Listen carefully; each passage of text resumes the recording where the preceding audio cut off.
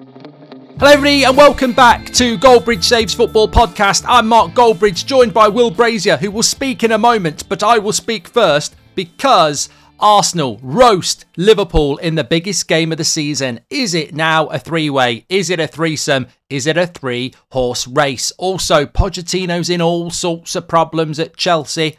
Will the media jump on Pochettino like they've been jumping on Ten Hag all season? Is his sacking inevitable? And also, let's have a look at that top four race. Is it Spurs and Villas, or could Manchester United's renaissance get them involved, or maybe Newcastle as well? We've got some fantastic either-ors. All I'm going to say is Saka or Foden, Will. Don't tell us your thoughts now, just introduce yourself.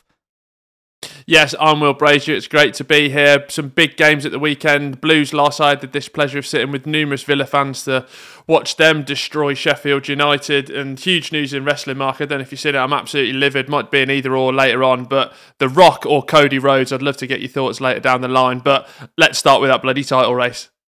Yes, I don't know in wrestling who's the goodie and who's the baddie, because I like The Rock and I've never heard of Cody Rhodes, but maybe we will cut that out or discuss it. But look, it's Arsenal-Liverpool. It's a roasting for Liverpool. We spoke about this before the game. A lot of people have spoken about it. I know it's Tuesday morning. We don't do reviews. You can find other shows for that. What we do is bigger topics. We're here to say football. Who is going to save us, Will, from Manchester City winning 4 in a row? You like what I did there? Moved it away from a review into a bigger topic. Yeah, and I honestly think that Arsenal and Liverpool can be in prime position to do that. Like Arsenal's performance, I've spoken to you last Friday's episode trying to get apologies out of you for Newcastle, for Luton. Well, I think we both owe a big apology for Arsenal after the weekend because both going into that game, let me finish, Mark, going into that game, both of us said Liverpool to win. I said quite comfortably, I can't remember what you said, but you were definitely on the same lines. And it was their best performance of the season. But all in all, that did come down to 2 big mistakes from 2 of their biggest players. So I still think we can't write off Liverpool because of that recency bias. I just think we're in for a lovely threesome. Yeah, and I am not going to apologise to Arsenal, and I know Arsenal fans won't expect one, because what I did say, and I can't speak for Will, what I did say on Friday was that I think Liverpool will win, but I can't believe the volume of noise about how easily they'll win. And I'll tell you a story, Will, because I've got a show on a Saturday night on Talk Sport.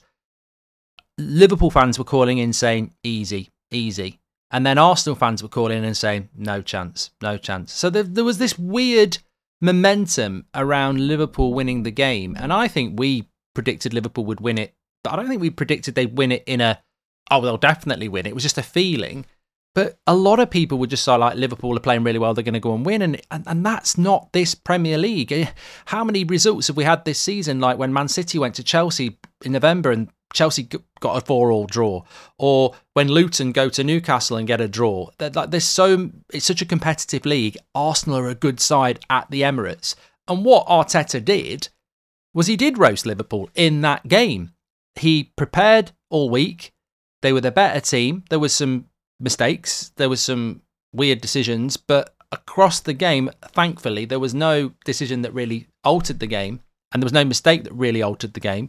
I think Arsenal from minute 1 were creating more chances to minute 90, and Liverpool really struggled. And Arsenal, I think, went into that game, Will, with the mentality of almost like a relegation battle. They had that mentality of that their season rested on this result, and Liverpool just couldn't respond to it, and therefore by the 70th minute, I was like, Arsenal are going to win this, and actually I'm not surprised. It's just one of those things. Liverpool need to respond. Yeah, and also, speaking of recency bias, we're going to come on to Chelsea in a bit, but I think maybe my sort of prediction was shrouded a little bit in terms of Liverpool destroying Chelsea, but in terms of No, I think you were right the first time. Chelsea are destroying Chelsea. Sorry. It's an inside job, aren't they? Thiago Silva's wife. And I think they've come on. That was based on that decision basically. So I think Arsenal maybe took that into consideration going into the pre-game as well. And Jorginho was fantastic. All the people that you needed to be on it in that sort of defensive midfield battle, that they sort of overcome that. And even when Jurgen Klopp sort of tried to mix it up at the start of the second half, where they had about 2 or 3 minutes of success, but then Arsenal sort of roared back, didn't they? So it's interesting, and I'm still not fully convinced that Manchester City are going to run away with it like we're expecting because of the suspensions to Rodri, because of where the squad is at. Now they've got a full complement, they're charging forward, but there's still so long to play in the season where one suspension, one injury can turn a game like we've seen so far. So that's why I'm hopeful. Yeah, sorry, I didn't mention it in the intro. I have had a massive interview this week with Rasmus Højlund, which is now out on YouTube, which will want to ask me a few questions about. The quiz is heating up as well. And also, I want to ask a question about mobile phones. We will talk more about it later in the show, but the question is, should we live in zones that are mobile phone free now? We were talking about Rashford last week in hotels and restaurants and clubs, apparently, where footballers go. And if you go into those clubs, they take your phone off you. I was down the pub the other night, and we were a couple of lads, and we were basically saying, right, let's agree to put our phones in our pockets for the next hour. And it was actually quite refreshing to just chat away. Well, do you think this is a positive thing, get in the chat? Yeah, just on that as well, just to round that up as well, friend of yours and friend of mine, Robbie Knox, has a great game where everyone has to put their phone in the middle of the table, sort of stacked on each other like dominoes. Whoever takes their phone first then has to buy the next round, just as that extra incentive. Great. We'll delve into this a little bit more because I quite like it. But anyway, back to the title talk. Will made a good point there about Man City. I think that the big winner yesterday was Manchester City in the sense that they win a couple of games and they're top. And then at the top, we know what they can do. They're that juggernaut, of course. But look, in defence of Liverpool, I think they've been brilliant over the last month. They haven't got Salah. They haven't got Szoboszlai. Trent had to go at half-time because he's not fully fit. Bradley missed the game, unfortunately, I think, because of his passing of his father on the weekend. So Robertson's not quite back yet. I think Liverpool went into that game, really confident, but Arsenal are very rarely going to have a team come to the Emirates, play a high line and be able to counter-attack them. And that was because Liverpool came as favourites. And I'm not saying Klopp should have played a different way, but I was actually predicting the games for win, lose or draw this next weekend. And I've got West Ham to get a result against Arsenal at West Ham because they'll play completely differently and Arsenal have to break them down. So, yeah, I think Liverpool is still, for me, the main threat for the title. And as I said last week, and I'll say it again because I think a lot of people are going to say it, I think if you put Ollie Watkins in that Arsenal side, I'd fancy them, but I don't think they'll do it. And I think when you see Arteta running around like he's won the trophy and the players reacting like that, I think it's because they've kept their season alive and they've got every right to do that. But I still think Liverpool are the ones that could push City.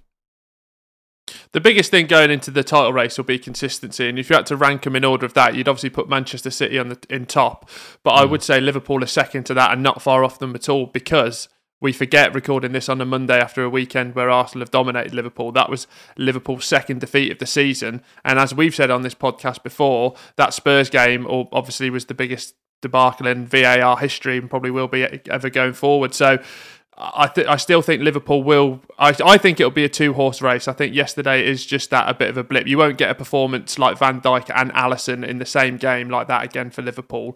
And maybe if you sort of been playing devil's advocate for Liverpool, like this is the perfect time. You want to win, but like that performance could come as a shake-up, and maybe they could go on a Manchester City-esque run now of just total dominance going forward. Yeah, I won't forget about this because Goldbridge Saves Football, that's what our podcast is all about, and we will not forget it, so you don't need to put it in the comments.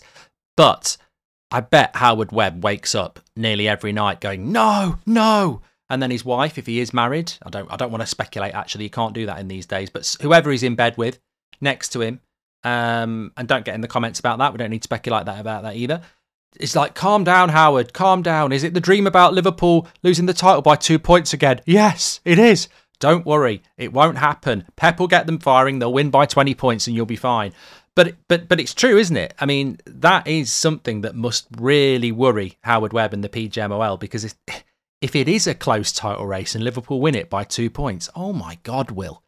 It's not worth. I mean, even, let's be fair, Arsenal. If Arsenal were to lose it by 2 points, I still think that was a foul on Gabriel at St James's Park as well. But it's not as big as the Liverpool one. But there must be a few noses, some arses twitching like a bunny's nose, should I say, at PGMOL headquarters. I actually heard rumours that Howard Webb actually sleeps and spends most of his day just walking around with a constant communication to Stockley Park with an earpiece in. So it actually does plague his life more than you know. So it's quite intimidating for him. I tell you what, I had a weird dream on Friday night. I was, I haven't really Not had the one much with me again, is it? No, thank God. I tell you what, I woke up on. No, I'm not talking about that thing that everyone was talking about on the weekend. All I'd say is me and my mates. Yeah, that's not. Apparently, Ben Foster said to me that that's quite normal behaviour amongst mates when they're drunk. I said, well, I don't want to be your friend. But the point, anyway, we're not delving into that. That's a podcast in itself. But the dream I had, I went out on Friday night for a few drinks, as I was saying about the phone. I haven't had a drink properly, really, since Christmas. I've had one or two, but not like a lad's night out. And anyway, I had this is what drink does to you. I had a dream that me and you we're in a club, in a pub in Manchester, just talking about the podcast, right? Gary Neville walks in with a load of people, sees me, sends the people to our table, and they basically said, you've got to leave because he owns the pub. So you're really placid and go, yeah, we're just finishing up anyway. And I go, well, I'll just let me just finish my drink. They're really nice, apart from this one girl, woman, who goes, move now. And I went, there's no need to be rude. Anyway, she tries to push me, so I just did a police move on her and just twisted her arm up behind her back. And anyway, some of Neville's mates pull guns out. So I'm just like, take her to the door, Will, run. And then I just shoved her into them and we legged it. And we're just running across Manchester. But I can't run because it's a dream. You know, have you ever tried that when you're trying to run fast in a dream? I can't run. So I figured out the best way to run in a dream is to turn around and run backwards. So I'm giving a running commentary to you, going, they're getting closer. Anyway, we split up. We end up on a canal in the middle of nowhere. I think I'm safe. And then one of Neville's mates jumps out the bloody bush and I had to shoot him. Don't know where I got a gun from. and then I just threw it in the canal and went for a run and woke up. Well, and I just woke up. I'm glad in that sort of analogy. Don't know what happened to you. I'm the placid one still. It comes in. I like to think you got away, but somehow I think you might be sleeping with the fishes because you're probably not as ruthless as me. So Neville is in your head in more ways than one.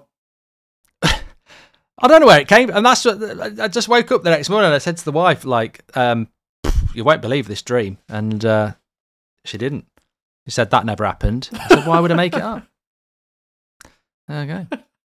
Anyway, back to the show. We've spoken about that, but I know this is a contender for Pratt of the Week, but I'm calling it in now. Pratt of the Week comment from Mark about the 2 Canate yellow cards. So I'll read the tweet in my voice because it's my tweet. This ref ... Neither of those are yellows. So sad how referees constantly make big names about them. I don't think that's a Pratt comment. I mean, the first one was the body check, wasn't it? I think on the way through, and then the second one they were on the break. Yeah, the one they were through on goal, and then the other one was a brace. They're 2 yellow cards that are absolutely spot on. Nah, I think Havertz is a shithouse. I think he does it on purpose. I think actually he fouls Canate first on the first one, and then the second one he goes down clutching his face when it never even touches it. I thought they were both soft. Ultimately, it doesn't make any difference to the game. Liverpool weren't going to win anyway. But now Arsenal fans, when I tweeted that, were in my replies. But this is what about context is really important. Because I was generally unhappy with the referee. I don't like Anthony Taylor. I think he's a terrible referee who makes it all about himself. And yet again, in the biggest game of the season, I think he booked 4 or 5 Arsenal players for dissent. And I'm like, it's the biggest game of the season. Ben White as well, didn't he, for that one? It was mental. Yeah. And I'm like, it's the biggest game of the season. And you're trialing dissent yellow cards again. And yet, when I watch Man City, never a yellow card. And that I think the Canate thing probably was just the straw that broke the camel's back. If you look at it in isolation, I suppose you could say I'm a Pratt. But I just fed up with Anthony Taylor. And it wasn't about Liverpool. It was more about Arsenal. Like the bookings for dissent. I'm like, he booked Nunez for one as well. I'm like, it's the biggest game of the season.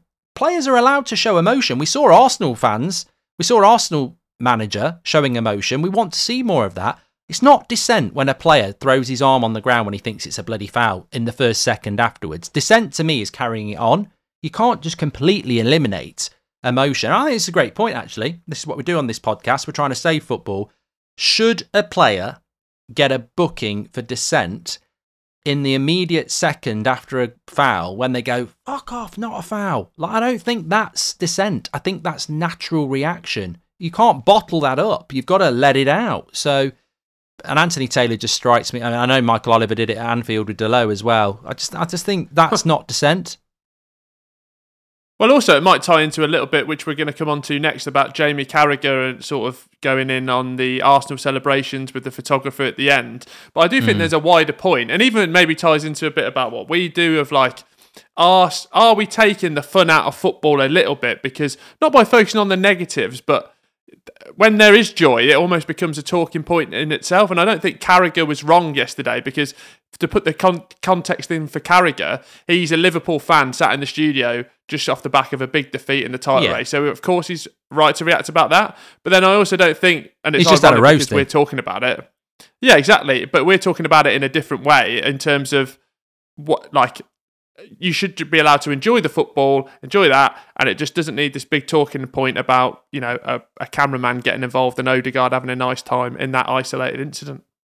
Yeah, I think, look, the great thing about football is there's lots of different opinions, and I was listening to the radio this morning, and they were saying, oh, you know, Ian Wright was going off about Carragher saying, let us enjoy it, and I'm like, well, actually, Ian Wright's right, and Carragher's right.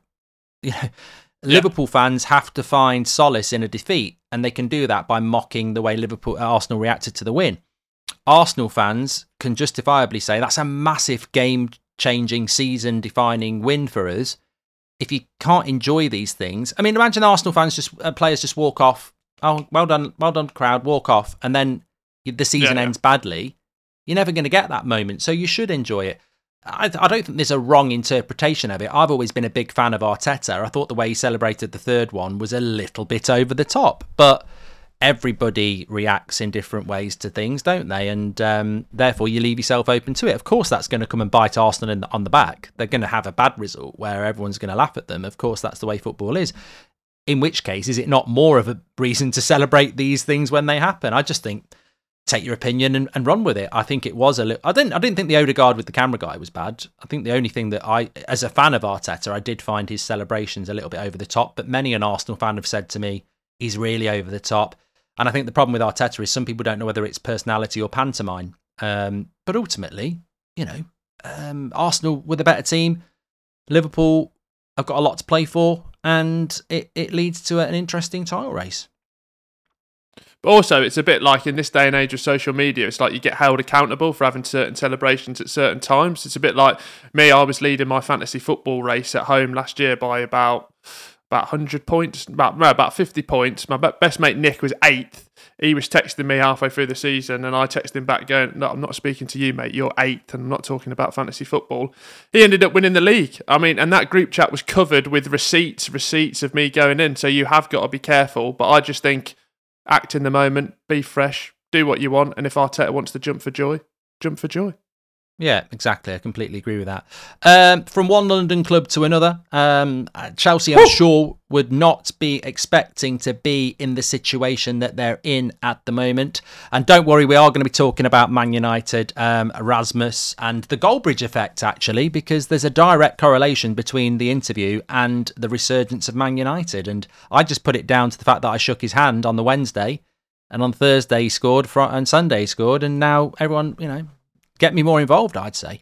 But on Chelsea, Will, what are your thoughts? Because it was sort of in some ways for Chelsea, they're probably quite lucky that the Arsenal-Liverpool game was going on. They were also playing at the same time as Man United. There are other headlines to go. I mean, I haven't even done my reaction really to it until today because it was all about Arsenal-Liverpool and it's a title race. But that is a shocking result for Chelsea to get turned over so severely again at Stamford Bridge. And I don't understand it. I don't think Poch is a great manager, but I thought they'd be doing better than this. Yeah, and firstly, I think a lot of us do it as well when we talk about Chelsea, but like Wolves put on an absolute clinic in that game and they've been doing so well this season. And I mentioned it on the Friday show going into that game because we hadn't recorded before Man United Wolves, and obviously that was a classic. But Wolves are 10th at the moment, and I definitely had them in my bottom 3. And the job that Gary O'Neill is doing is absolutely fantastic. Selling all their assets, keeping themselves in line with FFPP. So that needs to be shouted about. But it's almost Jekyll and Hyde, isn't it? Because you go to Chelsea and all the resources that they've got, not only just the money spent, but you think even their youth system is so far in advance, the amount of players that they've got on loan with that global network across the world. Like, this is a club that has infrastructure to be top 6, top 4, and should definitely not be 11th, 12th where they are. So It's a bit like when we were talking about Ten Hag a couple of weeks ago in terms of what's the style, what's the identity, because Poch is all over the place with that. And also, if I was a Chelsea fan, a little bit, very placid in the sort of post-match interviews, which I don't know if is good or bad, but I'd want a little bit of, not to the fact where we had Wayne Rooney sort of digging all 11 out, but just something to gravitate to a little bit, because it's not right and it doesn't feel like it's going to change. No, I think his sacking could be inevitable, which is I suppose we've all been there as fans. You're a Blues fan. United hasn't been great in recent years. Yeah, we've been very successful, but football is very recency biased, as we all know, and it doesn't matter whether you've won a treble or 20 titles. When you haven't won one for 10 years, you don't sit there and go, oh, well, at least we've won it before. Everything's very recent, and Chelsea have recently won the Champions League, more recently than any other English club other than Man City. And now you look at where they are, and that fall off is incredible, and it shouldn't happen. But I do think that Todd Boehly has just got the wrong advice around him. Some really bad decisions, because to walk into a club and spend $1 billion, really, you should have a statue built. But it's just been run so badly. And I think that the immediate concern is that Pochettino's not a terrible coach. I don't think he's good enough to win titles. I've always said that. But he is good enough to get Chelsea in the top 4. And to be so far away, it's got to a point where it's funny. And now I'm looking at it and going, seriously, what is wrong with Chelsea? Because it's funny to lose at home to Forest. It's funny that they're not in the top 4 race, but they're now in the bottom half of the table. Teams like Wolves are better than them. How is that happening when you've got Caicedo, Enzo Fernandez, Raheem Sterling, Thiago Silva, and to have, I know we're sort of combining Prats of the week this week instead of having a specific section maybe, but to have Thiago Silva's wife coming out, for me, the book always stops with the players. You can say that Pochettino's not a great coach, but I think his CV suggests that he is. And I put this on the players. There's too many good players then for them to be in the bottom half of the table. But also, we speak about the money spent and the resources that they've got as well, and they're more far advanced on in Newcastle in terms of their journey. But even with the amount of money that Newcastle have spent, they've done so well in terms of, right, we're not the experts. Who is the best person at recruitment? Right, we'll get Dan Ashworth in. Who is the best coach for this current crop of players to get more out? Right, we'll get Eddie Howe in. Whereas Chelsea, I think, probably misaligned a bit on, obviously, Graham Potter. Pochettino felt like the right appointment, but he's just walking into absolute chaos. So they've done it. They just keep doing it wrong, and it feels like they're so far the other way. Is how do you turn this ship around right now?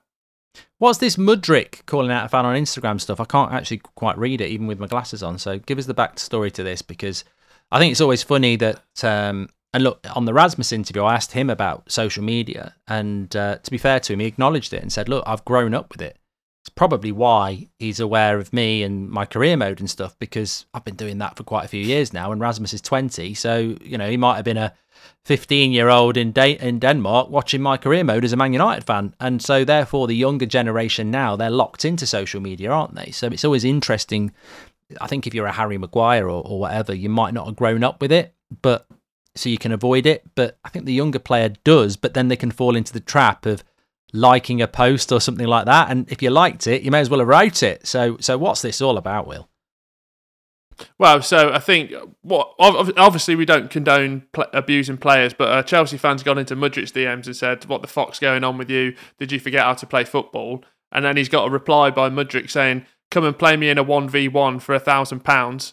Then the Chelsea fans gone, I'll give you money every time you score, mate. We just want Chelsea fans to do better. And then he said, "Are you good at football?" And he's basically screenshotted it, and he's having a DM battle, which you never want to battle in your DMs. I was going to say it's ridiculously naive by Mudrick, and the Chelsea fan is probably wrong. To be honest, you're always wrong when you share a private message. I don't like that. I've seen people do that, and I think it's a betrayal of trust. But Mudrick shouldn't be doing that anyway. And I think Mudrick represents a problem at Chelsea. Not he as an individual, but he as a collective. They bought these players on massive contracts, on massive wages, on long contracts, and they've done it about 6-7 times. Well, yeah, you might get away with it with one. But you buy 6, 7, 8 players on long contracts on big wages, what are the chances that some of them come in and aren't up to it? haven't got the right mentality. I just think their recruitment's... things could get a lot worse for Chelsea, that's what I'm saying. And I do think that Pochettino will be sacked because ultimately you can see some Chelsea fans talking about Mourinho and stuff, and it's always the manager. But we've learnt this at United, even though there are people at United that want Ten Hag to be sacked. I and many others are like, we can't just keep doing this. Like, it might be a bumpy ride, but we've got to stick with the manager. And I think Chelsea have to try and do that as well. And also, just to wrap this whole segment up, the sort of the Mudryk point highlights really well with Arsenal, because what I think I'm getting this correct, when Mudryk was about to sign for Arsenal and then Chelsea sort of hijacked the deal and all Chelsea fans were celebrating. Well, in that window, I think Arsenal ended up getting Trossard from Brighton for obviously much less fee, much less contract, much less spent. And then you think at the weekend he comes on as an impact sub, rounds up the game for Arsenal, and job done. And that's the thing about Chelsea. It's like, Mudryk, Arsenal wanted him, Chelsea swooped in. Liverpool wanted Caicedo and Lavia. Chelsea get both of them in the summer, and you think, oh, look at Chelsea. Look at Chelsea now and look at where Liverpool are. And that's the thing, isn't it? It's like Chelsea have bought players that other clubs were looking at, and yet Liverpool haven't got Caicedo and Lavia. They've gone for different players and they're in a title race. Arsenal didn't get Mudryk and they're back in a title race again. It's incredible. And also, look, Chelsea fans, this is your next 5 Premier League games. Crystal Palace away on a Monday night at Selhurst Park. Ooh. Man City away. I'd love you to get something, I really would, but that's tough. Then Brentford away. That's tough. Then Newcastle at home. Then Arsenal away. I mean, and that takes you up to the international break. And obviously, the Carabao Cup is probably why Poch is going to stay in a job till the end of February. But as I said, Will, what are your thoughts? I don't think it should happen, but I think they've already lost 10 games. I look at their next 5 Premier League games. I look at the Carabao Cup. They've got Villa on Wednesday night in the... I think the sacking's inevitable because I can't see him turning the ship around, and it gets to a point where a manager has to be sacked when he's lost 13 games before April. Well, it feels like the shouts are getting a little bit louder as well because of the poor results and then the news from Rome where Jose Mourinho leaves. And I don't agree he's the right appointment. No. But if you're a Chelsea fan feeling emotional right now, you sort of turn to that and you think, well, maybe to the end of the season we can just turn this around with Jose. But I just think those games as well, the next 3 Premier League games away from home, I could see him really picking up 0 points in that one as well. So if we get to the point of that, yeah, it is inevitable. And where do you go next? Let us know in the chat. Where would you go next if you're Chelsea? Because I think the sacking is inevitable. And I've always said this, even with Ten Hag. I didn't want him to get sacked, but if you keep losing, you have to be sacked. And I think we're heading towards that with Chelsea. Completely agree with Will. Mourinho is a short-term manager who uses experienced players. And Chelsea is a long-term project with young players. So that's not going to work. I've heard the name Hansi Flick. The problem is, I don't think... look, a change is good sometimes. We know what players are like. They when a manager gets sacked, they've got a point to prove. But I don't know, it's a mess at Chelsea. And to be honest, sacking Pochettino, Potter, Tuchel in the space of 18 months and getting another manager in, I mean, it's just not looking good. Just finally on that as well. I think even with all the bad results, sticking with Erik Ten Hag, you're seeing the fruits of the labour now, where he's got that core players he can sort of trust on, and like we've had it at Blues, where if you then sack the manager, you're just backing that core group of like bad players in the dressing room. So you do end up in that cycle where if you can stick with them, he can just keep weeding these players out, and hopefully United very exciting, isn't it, now with Garnacho, Højlund, Mainu. It's like a completely new team and something to get behind. Yeah, well, I think with Man United, 2 really good results and it can change it around. This is the great thing about when you have midweek Premier League games, because if you get a couple of wins, it changes things really massively. United were sort of down with Chelsea and Newcastle. We're now 6th outright. We've gone past West Ham with that result and we're looking up at that Villa game. And I think from Ten Hag has been saying it, and some United fans have agreed that, yeah, it's been a really bad season, but I've had key players out. And with Casemiro, Martinez and Luke Shaw back for those 2 games, suddenly the team was very different. And then you've got the 3 youngsters, the new batch in Garnacho, Højlund and Mainu, who clearly are very exciting players. And suddenly the balance of the team looks a lot better. And lo and behold, United start playing better. But I think there's a few teams like that. It's like Newcastle as well, isn't it? I mean, they beat Villa away. Then they draw at home to Luton. With all due respect, they'd expect to win that. Anthony Gordon gets injured, who's probably been arguably their best player of the season. It's been a weird season. You know, whilst we talk about Liverpool, Arsenal and City going for the title, there are other clubs that have really struggled this season. Yeah, and I think Chelsea are the epitome of that because they currently sit 11th or 12th as of recording, and that is just not on. No matter what's going on at the club, that is not on. Mark, if it's all right for you, I'd like to hear from our halftime sponsors.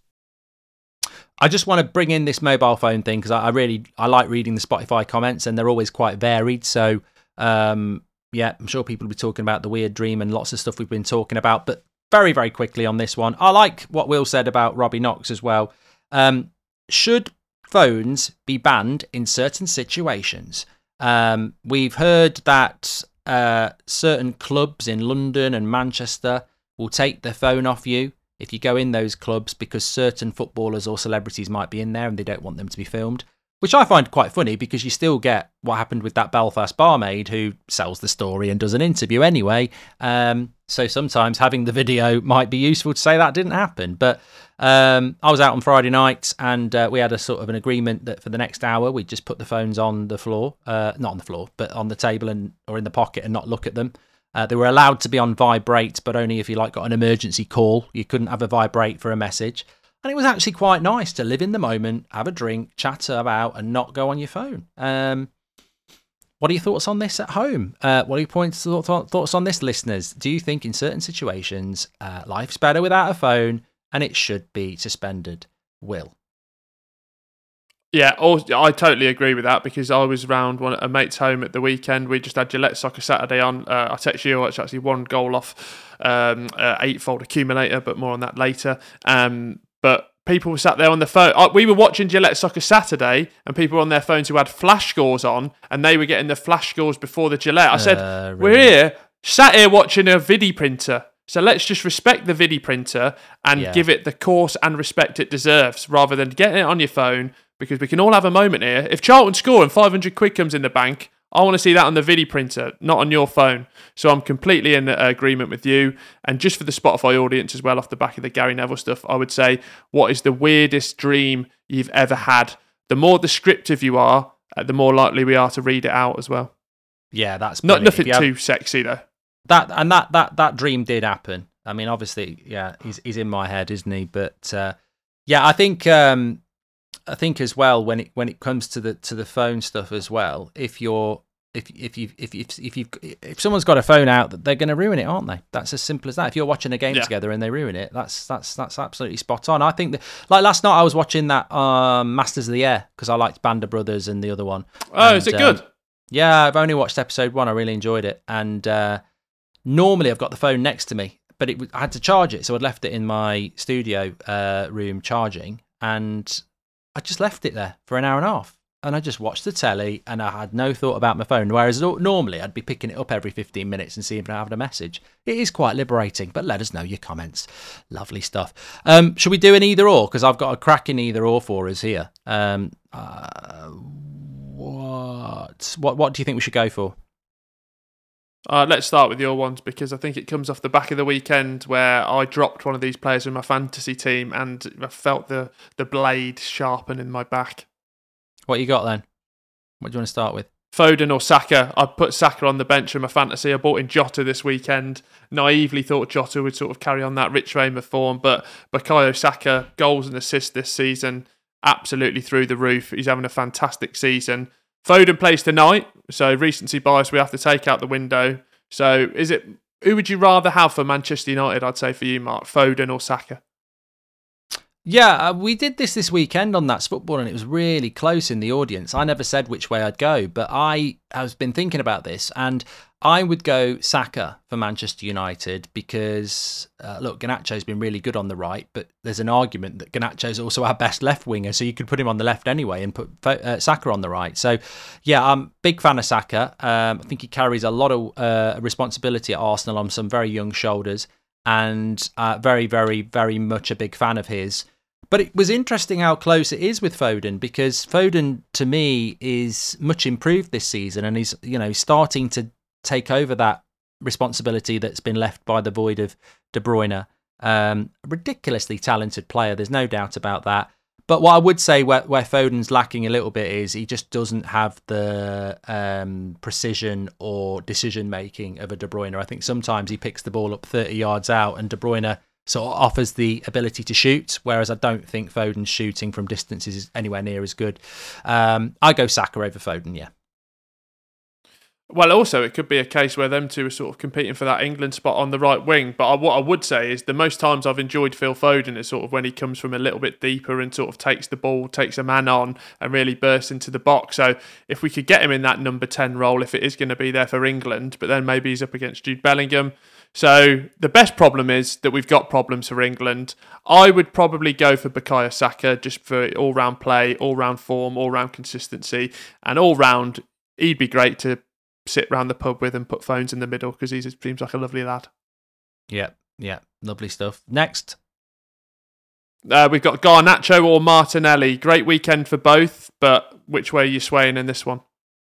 Well, similarly to you, Garnacho is one of my FPL picks, and I put him on the bench because I've got Palmer, Saka, De Bruyne, and Gordon. And obviously, Garnacho, I didn't put him on the bench for any reason. I just sort of like went, who do I think will get more?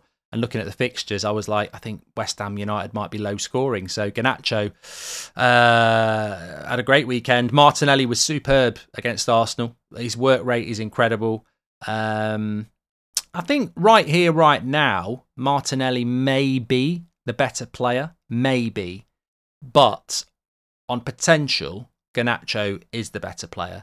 I would go Garnacho, obviously, because I'm a Man United fan. But I think that he's a lot younger, Garnacho, than Martinelli, isn't he? And I think that to be the senior winger at Man United, because I think he is the most consistent winger at Man United this season, and you've got 80 million Anthony, you've got Marcus Rashford, Jadon Sancho's now at Dortmund. I think people underestimate the start of the season. Garnacho would be considered the youth option that might get games here and there, and now he's the best right winger and arguably the best left winger that we've got at the club. So I just think Garnacho's growth over the last 18 months has been incredible. And for a 19-year-old, what can he do in the next 18 months? Because as we all know, you get a lot bigger when you hit 20, 21, 22. So I'll go Garnacho over Martinelli, but there's no doubting Martinelli this season specifically has really kicked on. Yeah, I'm not washing the car here, but I'm definitely going to go for Garnacho in this one just because I think he's got more of the flashes of brilliance, no more so highlighted, obviously, with the bicycle kick this season. But I think 1v1, I'd much rather have Garnacho. And then just with that longevity, I think maybe it's more because we've got to see what's to come from him. I think that's why I'm going for Garnacho. Yeah, got another one here as well, which I'd be interested to get your opinion on this one. Newcastle or Manchester United, who finishes higher? Now, Man United have had the better... Well, Newcastle went to Aston Villa and won, which just shows what happens when you write Newcastle off, doesn't it? But United have had a good couple of wins, but obviously they've got Villa to come. Fixtures will equal themselves out, of course they will. Who do you think will finish higher this season, Newcastle or Manchester United?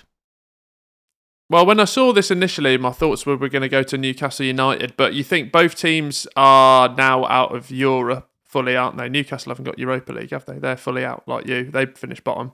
So both teams, they're both on an even playing field like that. So then I think you take on the squads. I think we did that joint 11 a couple of weeks ago, didn't we, when it was Newcastle, Manchester United, and it was more made up by Newcastle players. Mm-hmm. However, I would say with the emergence of youth, the options that Manchester United have, the way that Rasmus is clicking now, and still the injury concerns, and the drop-off as well of like the sorts of Dan Burns and other players like that, I probably would go Manchester United just because I think they can start cooking. I can really think they can start cooking now.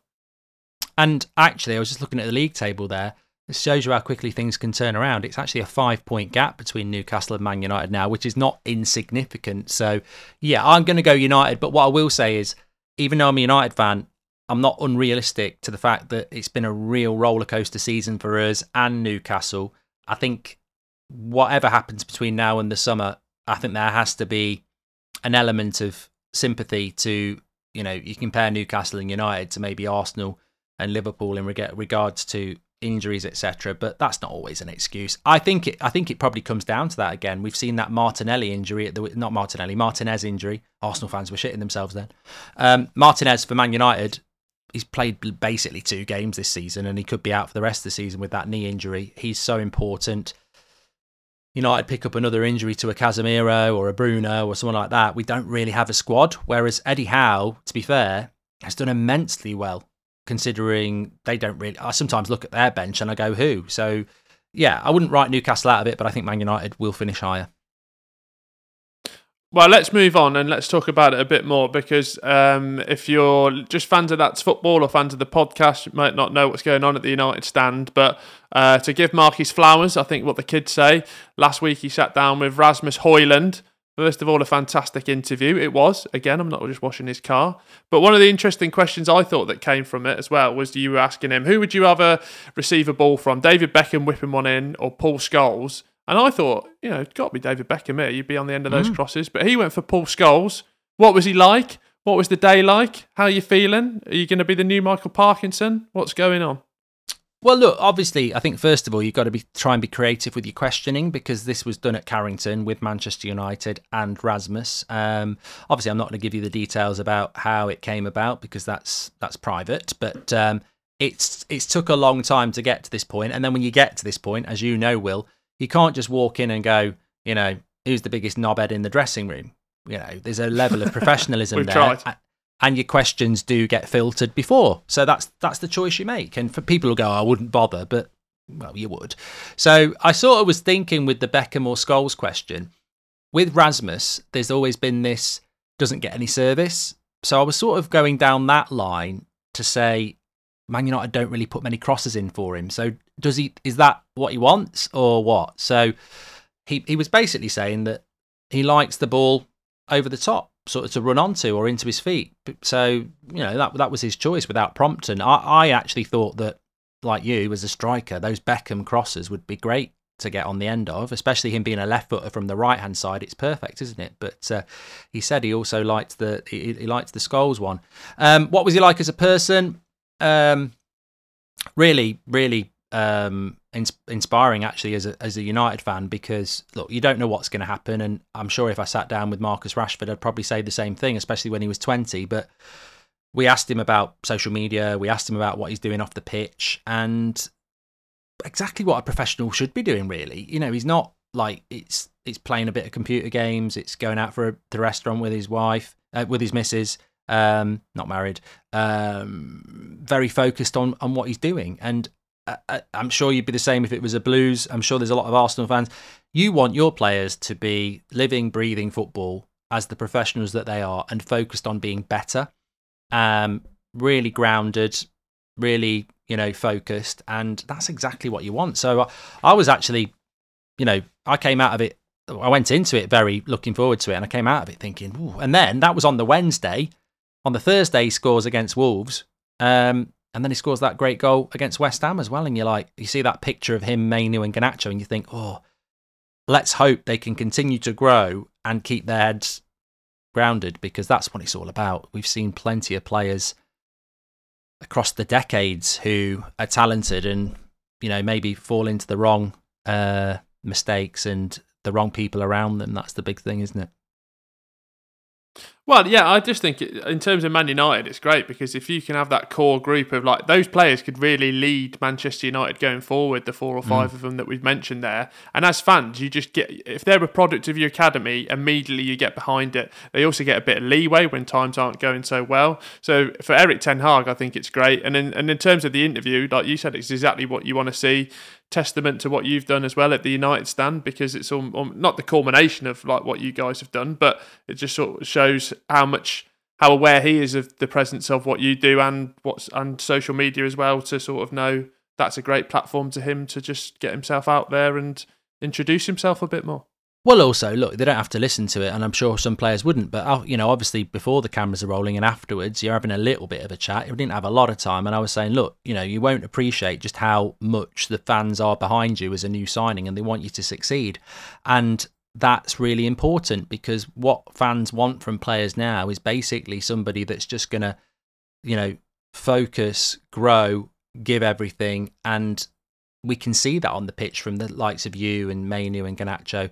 And I said to him, look, I'm no Man City fan, but when you listen to Erling Haaland, when he's just won the treble and he's asking Thierry Henry what he'd do to improve his game, you know that that's a player that is absolutely focused on his football And when he retires, maybe he will go clubbing, maybe he will go partying, but he certainly isn't doing that at the moment. And I think that's what every football fan wants from their footballer now. I think there was a time when there was this, oh, look at him doing that brand deal, doing that. But I think people like Pep and Klopp have took the Premier League to a different level now, where it can compete with the Real Madrids, etc. And I think fans want to see footballers now as what they are, professional athletes. If someone's training for the London Marathon in April, they're not down the pub on a Friday night having 10 pints and a curry. And I think that the modern footballer and the modern football fan, you need to be in tune with them as to what they expect and what they want and how they'll support you if you do that. And it's be interesting to see if United can cultivate that type of a mentality, because they certainly haven't done for the last decade.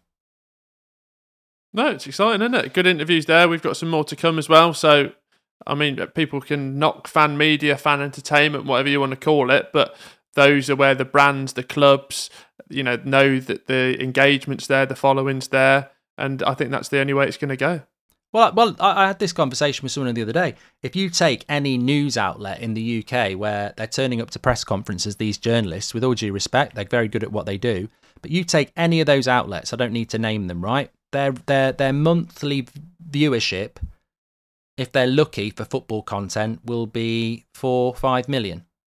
Well, the United Stand's hitting 20 million in a month. So, they don't have the reach. They don't have the audience. And it's the new world now. So I don't really get what people's issue is with people like ourselves interacting with clubs and players, because it's the new world. The audience and interest is here. And that's what media's always been. Newspapers used to have a dictatorship. It's not that world now. Well, and also we spoke about it privately as well. It's just sort of getting that trust as well, isn't it? Of like, here's what we can do. Here's the opportunity. You go and do the Hoyland thing. You've smashed it. And it would just be the snowball effect from there. So more to come. Have we got any other topics to talk about? Or are we now going straight into the quiz? No, well, also, we've asked you a few questions for the Spotify audience as well to get involved with. Also, I'd like to throw in there, what TV shows are you watching? That's just for me, for a personal recommendation. But one that came up for either ors, which we love your either ors, whether it's Spotify, Twitter, YouTube comment section, get involved. Great one here, just for a little bit of nostalgia to tickle your pickle. Neymar or Ronaldinho, who would you rather have in their prime for that one season of just pure magicness? It's easy for me. It's not even close for me. I'd be interested to see what you think and others think. It's Ronaldinho. I mean, look, Neymar's a good footballer. There's no doubt about it. But I've seen these players, and Ronaldinho for me was so close to joining United as well. But what a talented player! And I think Ronaldinho, TV coverage has changed. You could watch Ronaldinho, but you couldn't watch it as much as you can watch any player now. And I think there's a lot of Ronaldinho. I mean, it's all there, but there's a lot of Ronaldinho that when he wasn't he didn't play in the Premier League, obviously, but there was a lot he was doing that probably didn't get the focus that you would get if you were an Mbappe or a Neymar now. I think for me, Ronaldinho is just miles ahead. And look, it's 22 years ago since he scored that goal in the World Cup as well. It was quite a long time ago that he was playing. He was playing with R9. So, no, it's Ronaldinho for me. I like Neymar. I do think he's a little bit overhyped because he's the Brazilian player that's good at the moment. And I think that is an interesting question. What does Brazilian football do when Neymar retires? Because I think they always have to have a player to pin it on. But Ronaldinho for me. Yeah, I just think in terms of like pure magic and those pure like... He was the only player that ever made me buy a pair of Night Legends. Obviously, I was nowhere near the ability, skill, or anywhere near anything, so I don't know why I bought them. But also, like, even at the back end of his career, like I remember he sunk a free kick against Portsmouth in the UEFA League, UEFA Cup back then. And I just think pure magic, and also part of his brilliance and downfall was what made him so good as well, because of like his carefree attitude, which probably curtailed his career, but that just added to his on-field magic. Yep, let us know whether you agree with that one or not. Okay, let's move on to Guess Who. What's the scores on the doors, Miss Ford?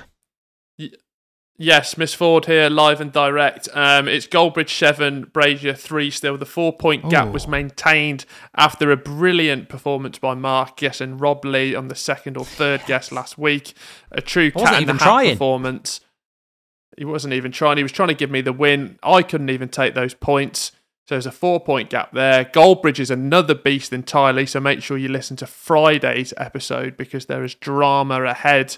But Mark, as the winner, the leader, the victor, would you like to go first or second with your clues? I know we said Arsenal roast Liverpool, but you're getting a double roasting, aren't you? You're miles behind in this. You're miles behind in Goldbridge. If people didn't like you, you could say that, will he be here for next year? Because, you don't want to get humiliated in both quizzes. It's got to be a bit closer at some point. Not my words, the words of the chat. Anyway, I'm going to go first. Okay, so clue number 1 for Will. 32 appearances for Arsenal.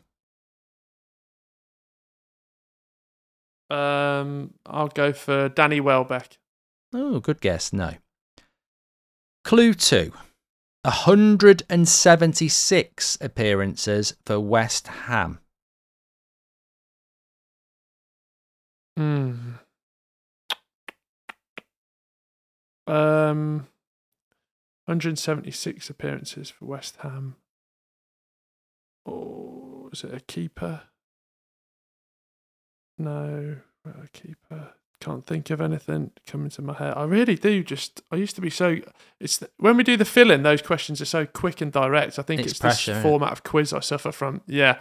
For Arsenal, West Ham, 176 for West Ham. Oh! I think I've got it. I think I've actually got it. Is it Matthew Upson? No. I thought you got it as well. You probably will get it now because I thought you were gonna. I did think you were gonna get it the way you were talking. So sandwiched in between, he's played for 3 clubs in English football, even though this club's not English. He had 32 appearances for Arsenal. He moved to Swansea, where he played 149 games, and then he's now at West Ham, 176 games, and he did play against United on Sunday. Oh. I actually gone real blank. I'm starting to panic. Don't know if I'm having a stroke. I think guess who is the amount of people in the chat who will have probably got this by now. Feel for him. I think it's like rabbit in the headlights zone, really. This is why he wouldn't have survived my dream. He would not have survived my dream. I'm like Ruud van Nistelrooy. Hang on a minute. Definitely not cheating here. Just why he's figuring this out. This is Fabianski. Yeah. This is why he wouldn't have survived my dream. It's the panic in the moment. That bloke jumps out from the bush and he just go finished. I'm like Billy the Kid. No, I'd be all right in that. No talking. He might not have not even been Gary Neville's mate. He might have been a stalker, still getting one in the neck. All right. Yeah, it was Fabianski. Next clue was going to be Polish. 57 caps, never scored in his career. So you were on on the second one, you sort of talked yourself out of it because you said goalkeeper. Nah, keeper. And I was like, oh, yeah. Okay, I've got to get it in 3. Yeah.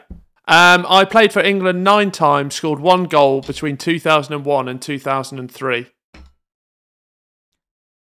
You love England scored 1 goal, 9 caps. You love France. Fabianski's not French. England 1 cap, 01 to 03, 9 caps. No, 9 caps, 1 goal. 9 caps, 1 goal, 01 to 03. Oh, God.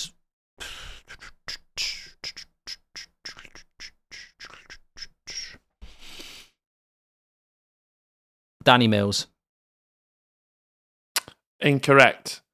My first club was Crewe Alexandra, where I made 134 appearances, scoring 27 goals.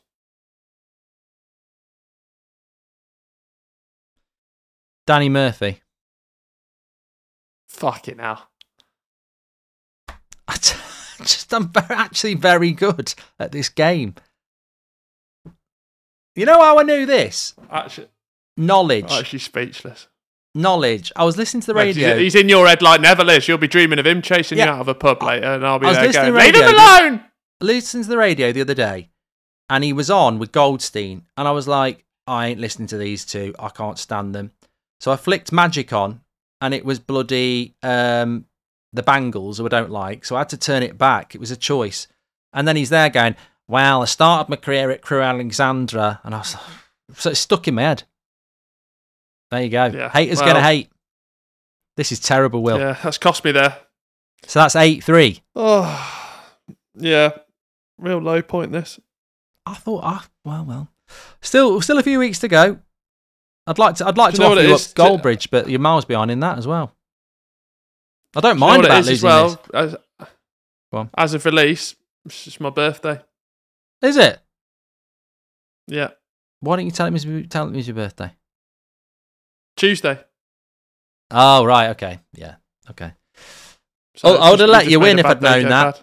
I'd have let you know if I'd have said something like... Don't worry, you've not forgot. This would have been your birthday one. I present on Match of the Day and I'm the Premier League top goal scorer. You'd have gone, Gary Lineker. No. My first name's Alan. Alan McAnally. Yeah. No, it's Alan Shearer. Maybe we can do that one next week. Very good. Anyway, there's lots for you to get involved in the chat. Really enjoyed the show today, and really, really good. If you want to check out that Rasmus Højlund interview, by the way, check it out on the United Stand YouTube. It was give it a listen. We're obviously going to be back on Friday. Well, you've got me worried about Goldbridge on Friday now because you're acting like you've done well, and I know I have. No, just let's just say I've been speaking to a few different people, had a few clarifications come through. And don't be asking me at the end of this podcast, what's going on? Just you sit down, strap yourself in and wait. Well, I know Calvert-Lewin's goal's not allowed. I already know Calvert-Lewin's goal's been overruled. Yeah, and that's fine, Mark. So just, I don't know what you're worrying about. You're so far ahead. You've won both. So I know Rasmus scored as well. Yeah, and hopefully by the end of this week or the start of next week, we'll have something to reveal to you regarding the podcast, which will revolutionise it. And then also we'll be able to reveal the punishment for Goldbridge as well, which will make things spicy. Yeah, I mean, it would be hilarious if I had to do the forfeit, but I think we all know it's going to be Will. And personally, I think that's even funnier because I'll just be laughing while I film it. Anyway, thanks everyone for watching. Absolute legends. Loads for you to get involved in. As we said, what's the weirdest dream you've ever had? We might read some of those out next week.